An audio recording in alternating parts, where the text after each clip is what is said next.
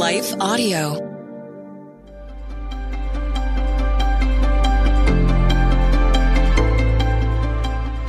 Welcome to the Crosswalk Devotional. We're glad to have you listening with us. Today's topic looks at how God provides an oasis for us. We'll return with the devotional after a brief message from our sponsor.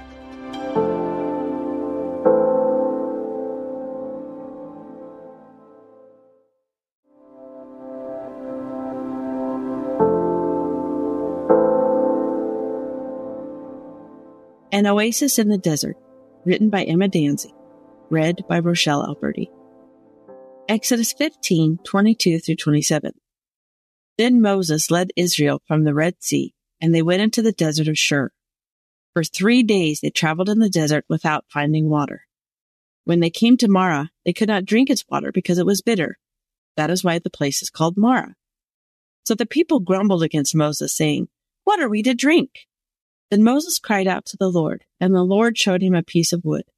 He threw it into the water, and the water became fit to drink. There the Lord issued a ruling and instruction for them, and put them to the test. He said, "If you listen carefully to the Lord your God, and do what is right in his eyes, if you pay attention to his commands and keep all his decrees, I will not bring on you any of the diseases I brought on the Egyptians, for I am the Lord who heals you." Then they came to Elim, where there were 12 springs and 70 palm trees, and they camped there near the water. From one trial to the next. Do you ever feel as if you were exiting one difficult season only to be met with another challenge? This is life, isn't it? Right when we feel settled or confident, in comes a curveball. These are allowed by our sovereign Lord to refine us and shape us into his likeness. As the Israelites came out of their intense escape from their slavery in Egypt, another opportunity to trust arose. They were in the desert and needed water to survive. I can only imagine their parched lips as they traveled wearily along the hot, sandy terrain.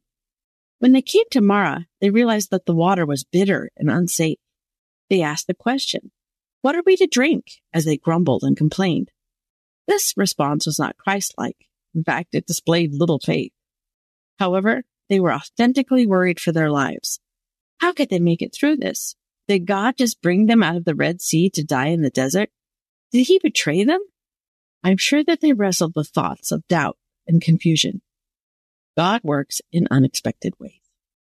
Where the people put their faith in Moses, we see that Moses puts his faith in God. He prays directly to the only one who can truly change their circumstances. How often do we forget to pray? We try to problem solve, but miss out on the calling to rely on our Lord for help. Moses cried out to the Lord. This does not sound like it was a casual prayer, but a pleading with God to move. Then we see that the Lord gives instruction and provides clean water for the Israelites to drink. Just when they thought they were going to die, the Lord provided a way out. This reminds us of our Savior, Jesus. He was the long-awaited Messiah, and he calls himself the way. John 14:6. When sin was our barrier to eternal life, Jesus did the greatest miracle of all through his death and resurrection. He became sin for us so we could have his righteousness. He took our place. He came to our rescue, and he resurrected himself. God provides an oasis. After this miracle, God tells his people, "If you listen carefully to the Lord your God and do what is right in his eyes, if you pay attention to his commands and keep all his decrees, I will not bring on you any of the diseases I brought on the Egyptians, for I am the Lord who heals you." God is stating that he is the healer. However, the Israelites were also given freedom to choose if they wanted to follow his way of living, which resulted in protection and blessing, or their own way of sin and rebellion, which would lead to diseases. He then provides an oasis with 12 springs and 70 palm trees for them to live near.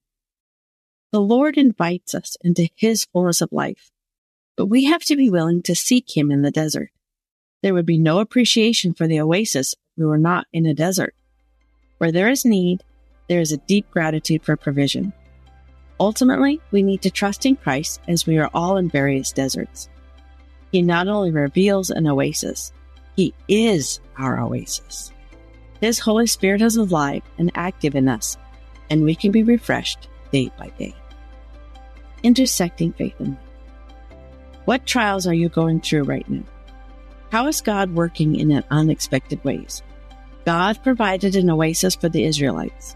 How can you cling to Him to be your living water today? Further reading. John 7:37 through 39. John 14:6. James 1:1 through 2.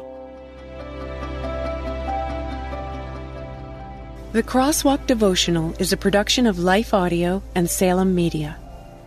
If you liked what you heard today, please take a second to rate and review this podcast in your favorite podcast app so that more listeners like you can find the show. For more faith-filled, inspirational podcasts, visit us at lifeaudio.com.